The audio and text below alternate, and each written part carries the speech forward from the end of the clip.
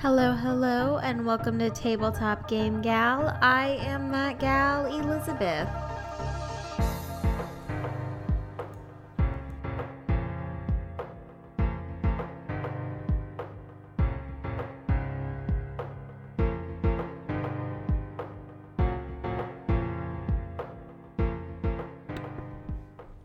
Welcome to episode 4. Today, my guest is Shane. He is Chad's dungeon master, and I thought we could talk about that. So, hey, Shane. Hey Elizabeth, how's it going? Good. How are you? I'm doing pretty well. So, you are a dungeon master. That I am. How did you start doing that? So, I've liked the idea of D&D for a while, but what it really came down to was that there's got to be someone doing it or you can't play, and I was the one who wanted to get started, so I went ahead and just took the initiative. So, your first campaign was on a, was a pre-made campaign then? I think probably I started off pretty early on just making my own content, just because I had a lot of different ideas that I wanted to share, and that gave me a good opportunity to get that out there. Cool. So, I have played one game of D&D with you. I was a evil person. Yes, you were Encon Astando, I believe. I think it was definitely... Yes, cleric of the god of tyranny and thunder. Yeah, and I had metal so that it would conduct my electricity. That's right. That I enjoyed it. I think what I didn't like about D&D was it was a little boring until I got to talk again. That makes sense. That's always a challenge, is whenever you're playing D&D, then the more people you have, then the more time there is between your turn and everyone else getting their turn. Yeah, and well, because I was like a pulling character, I just was in that one game, which my character didn't die, so I'm sure if I wanted to come back, he would rewrite it in. That's right. But because I just was in that one game, everything else that was happening had no effect on me. That's true. Yeah. As get a kind of guest character, then there was a bit of setup required to get you into the system, get you going. Yeah. Yeah, I reviewed this game right after we played it, and I would not put it on my theoretical shelf because I thought it was a fine game. I could understand why people enjoyed it, but I did feel like it took just a really long time to get back to my turn. I didn't mind setting up my character. Like, you and I did that together, and I thought that was really fun. Right. That's a lot of people, whenever they start looking at D&D, then they'll come up with character ideas and that they'll want to play, want to tell the story. And especially with as much of a challenge as it can be to get 6 people or more in a room at the same time, then there's always a lot more downtime than there is a chance to actually play. So a lot of people tend to accumulate 5 or 6 different character ideas that they'd want to play at some point. Yeah, oh, and I can see that. Well, and like the game I played a lot was happening with the other characters. Like Courtney, one of our friends, found some belt or something. Right. And that was like a big deal to everybody else, but it just had no effect on me. D&D is a kind of game that you want to be a part of the story. If you're coming in late, then you can have a bit of a challenge getting into it, getting adjusted and getting invested in the story, just because this is someone else's story rather than yours. Yeah. But if you come in with a good group of friends and you all know each other's stories and your characters are friends with each other. Well, and I still had fun. Like, I would definitely play it again. Absolutely. I just don't think I would start a group or like say like, hey guys, I'm going to be there. Sorry, I just snapped because I was talking. Hey guys, I'm going to be there every single Thursday. I don't think I would enjoy it that much. Now, you kind of hit on the next thing I wanted to ask you. You have a 6-player group on average, or? Yeah, more or less. I think there's 9 people total who can come in and out? Yes. Including yourself, though, and you're not a player in it. We have generally me plus up to 8 players. Will, most cases, only get 4, but our regular group that I plan for is about 6. So, what is your ideal number? I'd say that 4 to 6 is probably the ideal number. With 4 people, then action goes a lot faster, something that you were talking about. You go from your turn, back to your turn again. And as long as everyone knows what's going on and knows what they're doing, then you can get through encounters pretty quickly and get on to the next part of the story, and it can be a lot of fun. With 6, it can be a little bit more of a challenge balancing all of it, but it's still reasonable.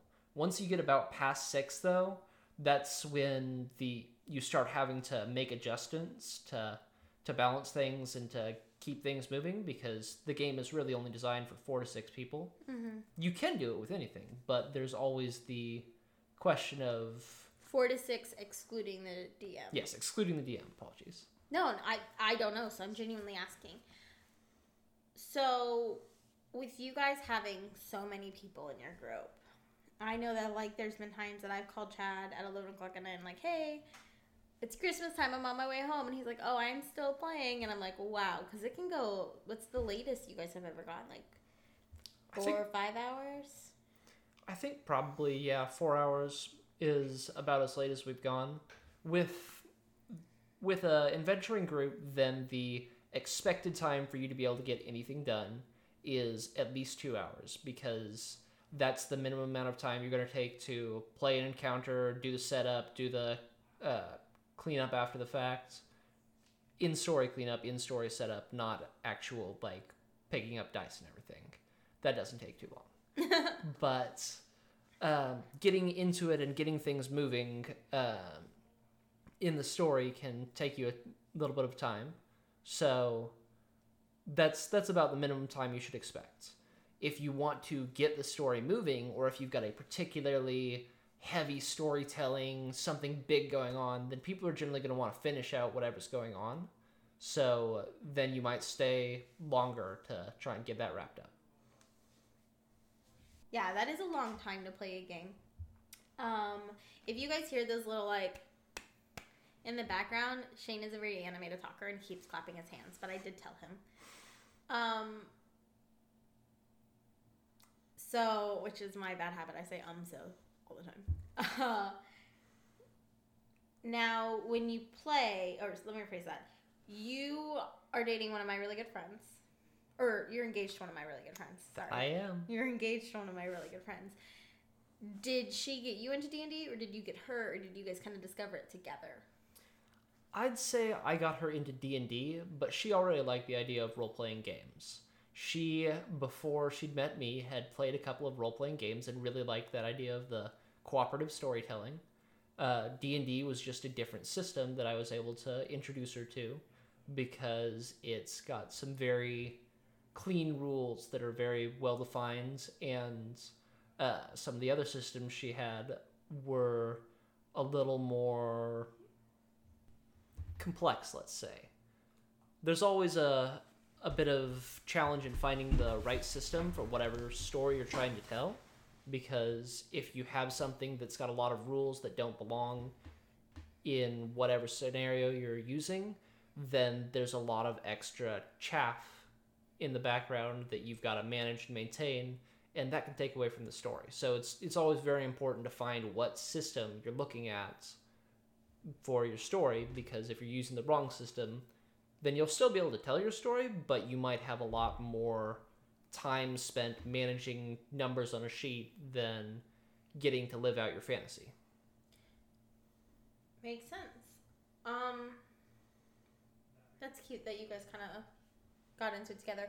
Now, your friends Kevin and Vince, did you play D&D with them before, or was the time you played with Alyssa the first time you played? I had played with Kevin and Vincent before. It had been quite a while, and I'd only played this latest version of D&D once, but I haven't had enough experience playing with them to know that I liked these rules and that I really enjoyed the core concept behind them, which was a bigger focus on storytelling and less of a focus on video game style, here are the rules, follow the rules kind of stuff. So that's when I decided I wanted to do another session of an RPG, then that was what I went with. RPG being? Role-playing game. Obviously I knew that because Chad plays them. But I don't think we said it earlier whenever we said RPG. This current campaign you're on, how long have you been doing it? I've probably been playing this campaign on and off for 2 years. And that's a very kind of up in the air number, because while technically we started 2 years ago, the amount of sessions we've played has been once a week or 2 weeks if we're lucky. It's always a real big challenge getting everyone together with the conflicting schedules. So I'd say that if we looked at actual number of sessions we've done, probably no more than 25, 30 or 40. Sessions? Yeah. That sounds like over 2 years to me. Or I guess it's bi-weekly. That sounds like a lot to me, though. How long do you think this current campaign is going to run? Because you're making it up 100%, right? Right. So when you're running a campaign, then deciding where you want it to end is something that you might figure out at the beginning, or you might figure out during it. Right now, the current end goal is probably going to wrap up at 20th level, max level for the characters, but a lot of people will tell stories that end at 5th level, which is right when people start graduating from fight off the bandits to save the city kind of thing. So what level are your characters at now? Our characters are currently at 6th level, which, like I said, they're currently at the save the city kind of metric, and at 10th or 11th level, they hit kind of save the country or even save the world. By the time you hit 20th level, you are gods among men, just walking the earth with great power kind of thing. So in theory, you're wanting this campaign you're currently on to last 5 to 8 years. Possibly, yes, but ideally it won't take quite that long. That's a lot of time, but this is, at this point, D&D is less of I want to beat this campaign and more of a way to get together and socialize with my friends and spend time with them doing something that we all enjoy, because we'll spend just as much time actually playing D&D as we will actually just talking and socializing and filling each other in on what's going on in our lives. I think that's part of the reason I don't personally want to play it, is I would need to know, like, 4 to 6 sessions this is going to be over. Like, I would probably do a short campaign. Obviously, there's going to be some variants, like, but I would need to know, like when I played Pandemic Legacy, it was either going to be 12 games or it was going to be 24 games or somewhere in the middle, but it wasn't going to be... Well, what would probably work for you best is one of the existing modules, because Wizards of the Coast, people who make D&D, will put out existing modules that you can purchase, and then you can have whoever the GM is just read out the campaign and the story and who the different people are out of that book. And with those... Is GM the same as DM? Yes, GM is Game Master, DM is Dungeon Master. Dungeons and Dragons being such a big name, they like to put their own initials in front of it, but plenty of different people have different words for the same thing. So yeah, being a DM or a GM, then you can just read out of that book and you've got a defined start and finish to the story. And assuming players don't catastrophically take the wrong path and just like bring the entire world down on themselves, then they'll probably be able to reach the end of that story and tell it the way they wanted to tell it. And then they'll be able to wrap up, and if they want to, they can tell another story with those same characters, or they can do something else. So, your current campaign that you're on, do you know how you're going to end it? I do. I've got a plot line in mind that's sort of the end goal plot line, a big bad off in the distance who's been starting to send in agents of her power in to investigate and try and overthrow the heroes while they're doing their thing. But right now, they are getting a chance to enjoy the rewards of the adventures they've been on so far. They've saved a city, they've stopped a demonic invasion, and done all these cool things. And so they've been given some great rewards, like a plot of land and a guild hall and a bunch of money. And so they're using these, and they're getting a chance to take a couple of sessions to just build up the guild hall and meet the people they know. It's it's a chance for them to really enjoy the things they get before the next big threat comes. So, do you like to bring back characters that they've already met? Like, here's Prince Philip from the third, the third city we went to, and stuff like that. Do you like to bring back old characters? So that's something that really does a good job of tying the world together. Mm-hmm. When players run into someone they already knew, or get a chance to meet back up with someone they already knew, then not only do they get reminded that person existed and of the adventures they had and the times they had together, but they also get to see that that person's life has moved on without them. If you have an NPC in a video game, say, where you save that person's life or do whatever and you come back 3 years later and they're like, oh my gosh, I can't believe you just saved my life, then it kind of is like, I mean, yes, I did, but that's been a while. It's been a while. Anything new? Yeah. Anything else happened in the last 3 years? Anything else? So getting a chance to see them again and see that things have changed makes it more of a living, breathing world. When you're coming up with your puzzles, dungeons, evil characters, right, what kind of stuff do you come up with? So, or I guess let me ask you a completely different question, because that one doesn't make sense. What is your absolute favorite thing you have come up with from the entire campaign? Probably my favorite thing I've come up with for the entire campaign was a plot line called the Tomb of Forgotten Seers. A kind of little spot hidden away from the world that was the place that time itself was kept safe. And all the seers, all of the soothsayers and prophets of all the worlds, when they passed on, then they were entombed in this place, and only they could reach the center of it. So it was a dungeon that all revolved around the concept of time. They went in, they came across the first puzzle, and they hemmed and hawed, and... So this was the puzzle dungeon. Yes, this was the puzzle dungeon. This was also Chad's absolute favorite thing you guys have done. Yeah. Sorry, keep going. No worries. So they come into this place, they see the first puzzle, and they hem and haw, and they're not really sure what they're going to do about it. And because they took too long, then the puzzle dungeon has had all the puzzles go off, and their chance to reach the end is gone. And so they go all the way through the dungeon, and they reach the end of it, and they get sent back in time to the beginning. And because of some other thing that had happened in the past, they're able to remember that timeline that didn't happen. And so after enough tries, they're able to figure out what they need to do the first time, technically, around, and get to the end before all of the exits seal.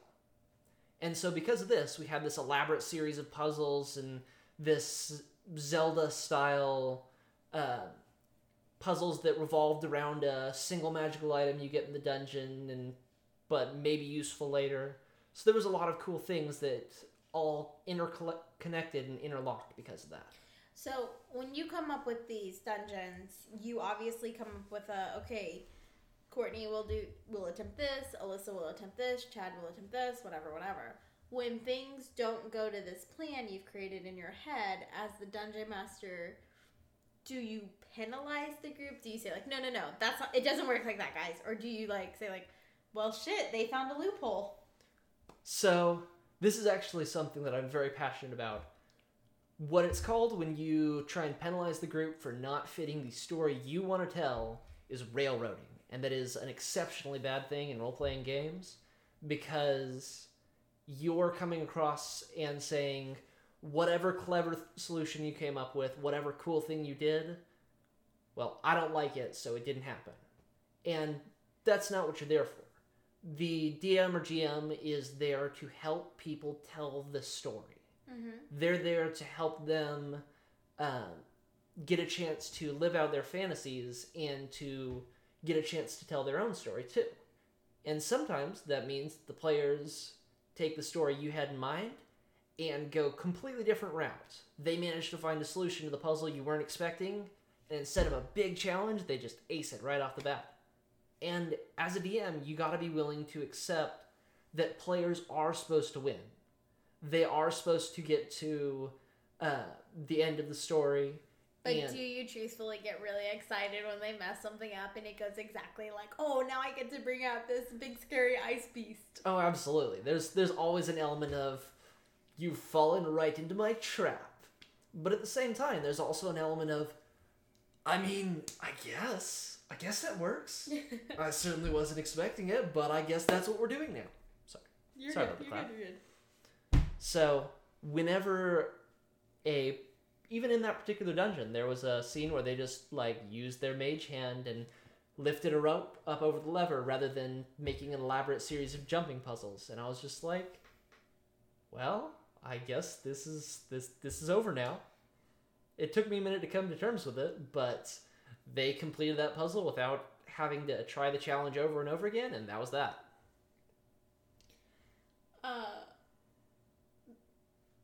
That was actually what I was thinking of, because I remembered that puzzle, because I remember you got a little upset, and Alyssa was like, I think I upset Shane. We got an argument in front of everybody, because I was like, no, we aced this! We're moving on! Yeah, that was just like, but, oh, dang, I didn't think of that. No!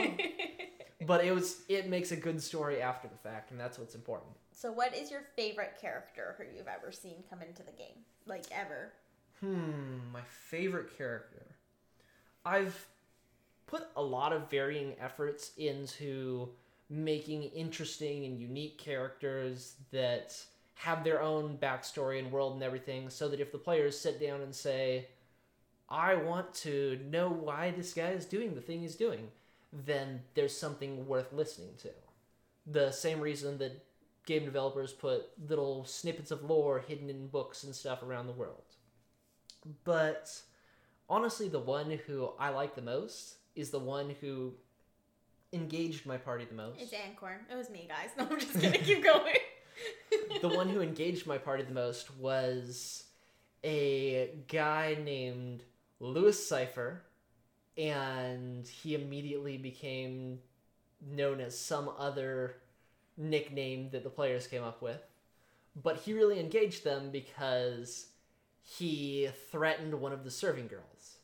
And that put him from, oh, he's a bad guy who does bad things, to, I want to kill this person personally and in numerous ways. And whatever the actual motivations of the characters themselves, suddenly the players had a personal stake in this. They wanted to see this guy go down. And so all of the scenes that we told from then on were much more action-packed and much more invested in seeing this guy get beaten. Yeah, they wanted to see his demise. Mm-hmm. It was a villain people loved to hate. When you're coming up with your dungeons, what is your creative process? Like, how do you come up with these ideas? Because they've told me some really good ones. The puzzle one was one that I thought sounded really fun. When I played, I had like a million little guys come down and like were fighting with me. You had one where like their past characters came in and were their were battling their current characters or something. Exactly. Yeah. So like, how do you come up with these?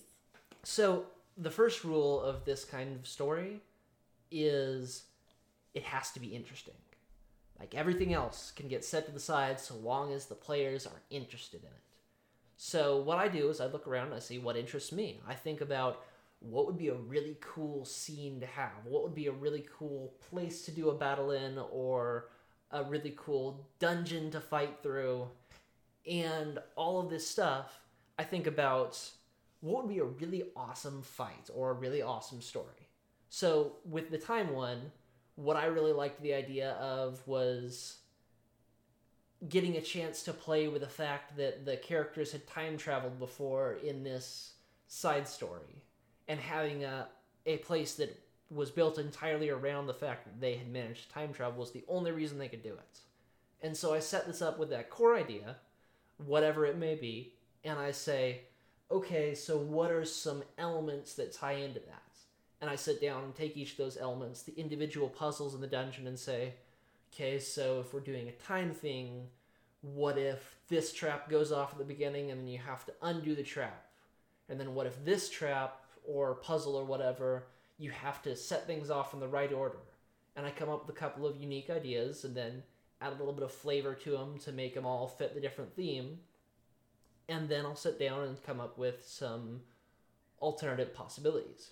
What if the players don't stay on the rails? What if they just climb down to the bottom of the pit, pick their way through the spikes, and then climb back up the other side instead of trying to walk the tightrope?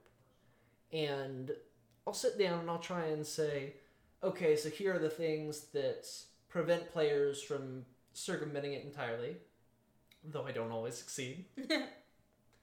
So they do get a chance to actually enjoy the puzzle rather than just skipping it entirely. Mm-hmm. I'll sit down and I'll put these together, and then I will try and make sure that the dungeon itself is balanced against the players, because one of the big ideas in D&D is that you've got a daily set of resources that once you run out of those that day, you're going to be a lot less effective, whether that's health or whether that's the number of spells you can cast.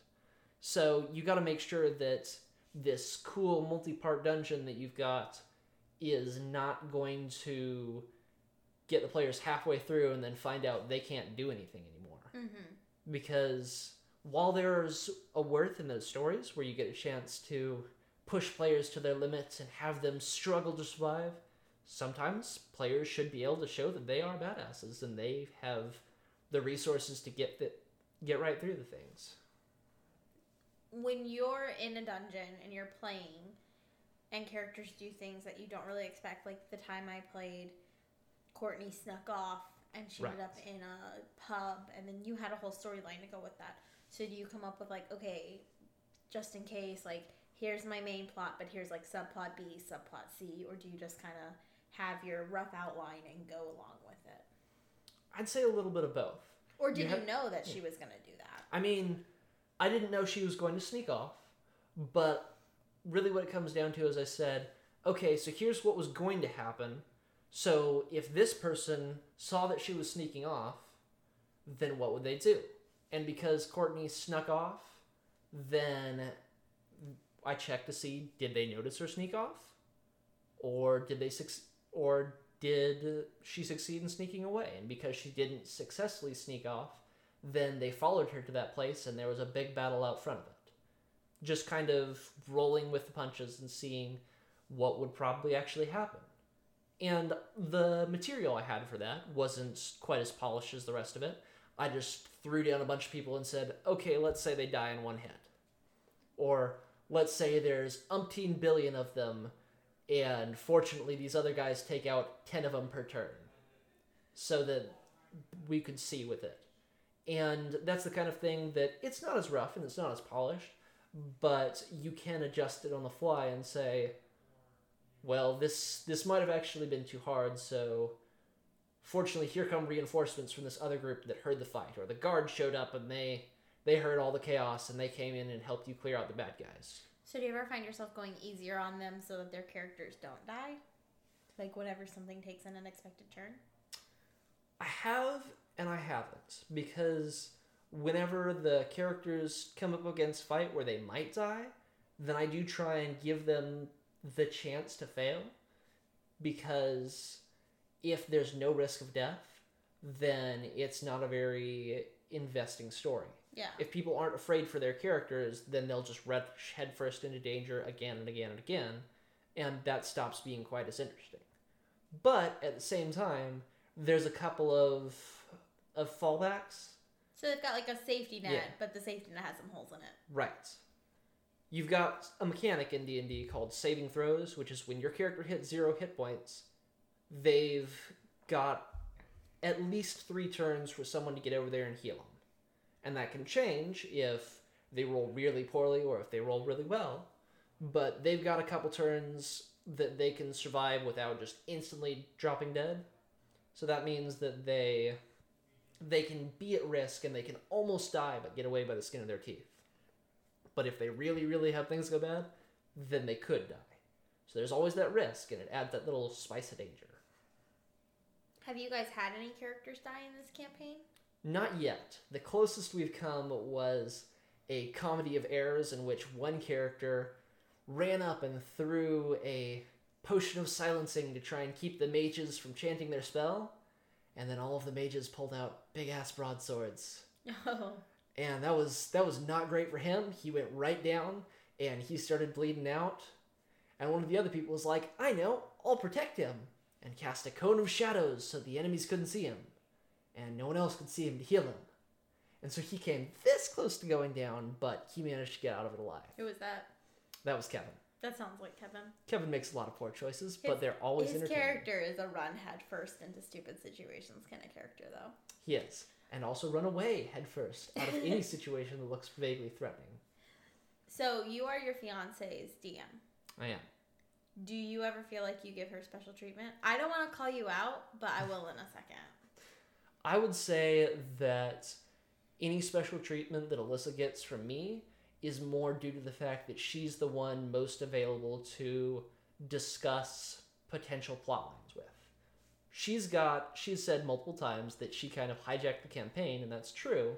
Mm-hmm. That's also because we sit at home and we'll talk about her character or what's going to happen next, not in terms of like, let me tell you this surprise I'm about to drop on you so you're prepared, but so what would you want out of this campaign kind of thing. More like a sounding board. Yeah, as a sounding board. And because of that, she does tend to influence some of my plot lines, and the big bad guy is someone she came up with in the backstory. But she's also the one who's come up with the most interesting backstory with the most ties, so I've got a lot more to work with there compared to, say, Mars, whose character is more of just, I'm crazy. Have you ever thought about sitting down one-on-one with each and really delving into their backstory? I have actually in the past. I do try and pretty regularly get with people and make sure that I'm checking in on them and seeing what's going on with you, what do you want. Mm-hmm. Chad was, his character originally, his life goal, his thing that he wanted was books, and he got his books. And so then there was a question of, well, why is he here now? So we sat down, we talked about it, and we eventually came up with the idea of his character being a clone, there being more of them out there. And why that is, well, he'll get to find that out the next time we get a chance to sit down for D&D. But until then, his plotline's kind of on hold. So I make sure and try and reach out and give people something to get them interested and find out what it is they're looking for out of D&D. Go away. Not you, Shane. Chad. I figured. So what I was going to call you out about was when I played, I almost had Alyssa's character dead. She was at 5 health. And I was at almost all my health because I was really murdering people. Yes, you were. And then she turned into a spider and she got her full health back. Now, I have done a lot of research on this.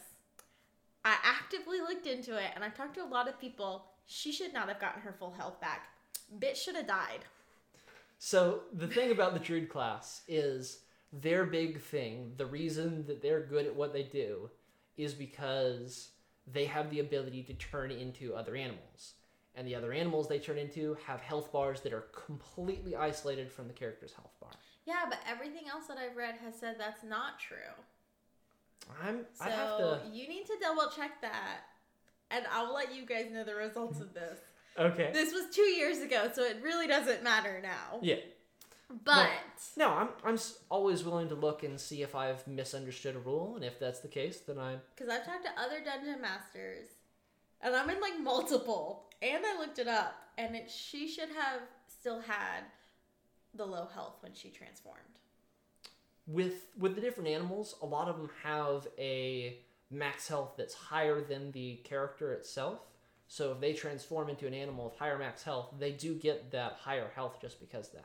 And like I said, I'm certainly willing to do some research on my own and double check this rule. I just felt as a villain, obviously I wasn't meant to win, but it made it impossible for me to do anything. Yeah.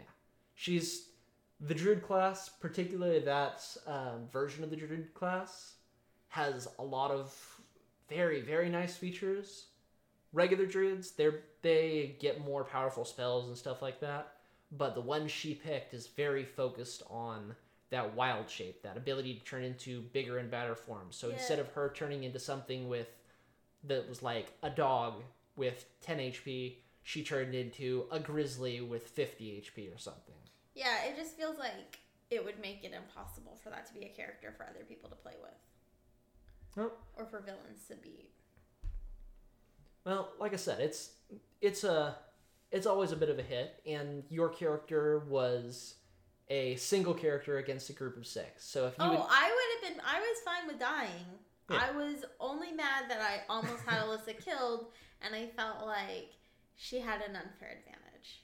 Also, just saying, we also weren't doing how we agreed to add it up right, because I was using metal weapons and water and electricity, so I should have been getting an even extra hit, but that's neither here nor there. All right. I just have a good memory. Because remember, when we played, about what you I picked out an electric lady, and then, he picked out an electric lady for me, and then I made her have all metal on and all metal weapons and water power, so that, because when she attacked, everything conducted electricity. So this is something that I actually run into once in a while with characters, is a question of whether something would give them an advantage based on some stuff that's not really in the rules. And certain spells, with electricity per se, will say if this character is wearing metal, then you deal more damage. And certain spells don't. So there's the question of, well, they're wearing metal. Do I deal more damage? And what I generally try and do is I'll rule that if a player comes up with something that makes sense, but would be broken in the rules, would be completely overpowered and would throw the whole game off, then I'll let them get away with it once and just let them know that in the future they won't be able to pull it off a second time. That way players get to feel like they got that extra advantage, they got something over, and got away with something they weren't quite supposed to, but in the future you don't get to have that hit every time. I also think that if I ever come back and play another game, that I should start at a higher class than everybody else, since it's 1 against 6. Because I started at the same class as everybody else when I played, and I never played before. That's certainly reasonable. I think I did pretty good for having never played before. She did a lot of damage. She made a very impressive showing, so that's definitely worth taking note. And I would have had Alyssa killed had we played right. I'm just kidding. Okay. I'm just teasing. You will have to look into that though. So we're getting to about that time. So any last things you really want to say about D&D? If I had to drill it all down and say the one thing that I always want to convey to anyone who's looking at D&D or who's playing D&D is to remember that D&D is a game about cooperative storytelling. It is a game in which you and the players try and tell a interesting world and tell the tale of these heroes who went on an adventure. And maybe it's a tragic story and the heroes don't succeed, or maybe it's a comedy story in which the heroes manage to pull off absurd feats, or maybe it's something big and dramatic and skin of your teeth all the time. But if you talk to your players and you say what it is that you're trying to accomplish and everyone's on the same page, then you'll have a much better time. You will enjoy the game a lot more. Here at the Tabletop Game Gal podcast, we like to end every episode with a question that people can tweet me the answers. So, do you want to come up with a question? What are the stories that you want to tell that you've never really found a game that you could really explore those, that you could really live out that fantasy? What is it you really want to be? So you can tweet me that answer at Tabletop Game Gal on Twitter. Thank you for joining me, Shane, and thank you guys for joining us today. Have a great night. As always, you can rate and review us on iTunes if you enjoyed the show. If you didn't enjoy the show, then you just go on with your day and don't worry about the rating and reviewing process. Have a great night, y'all.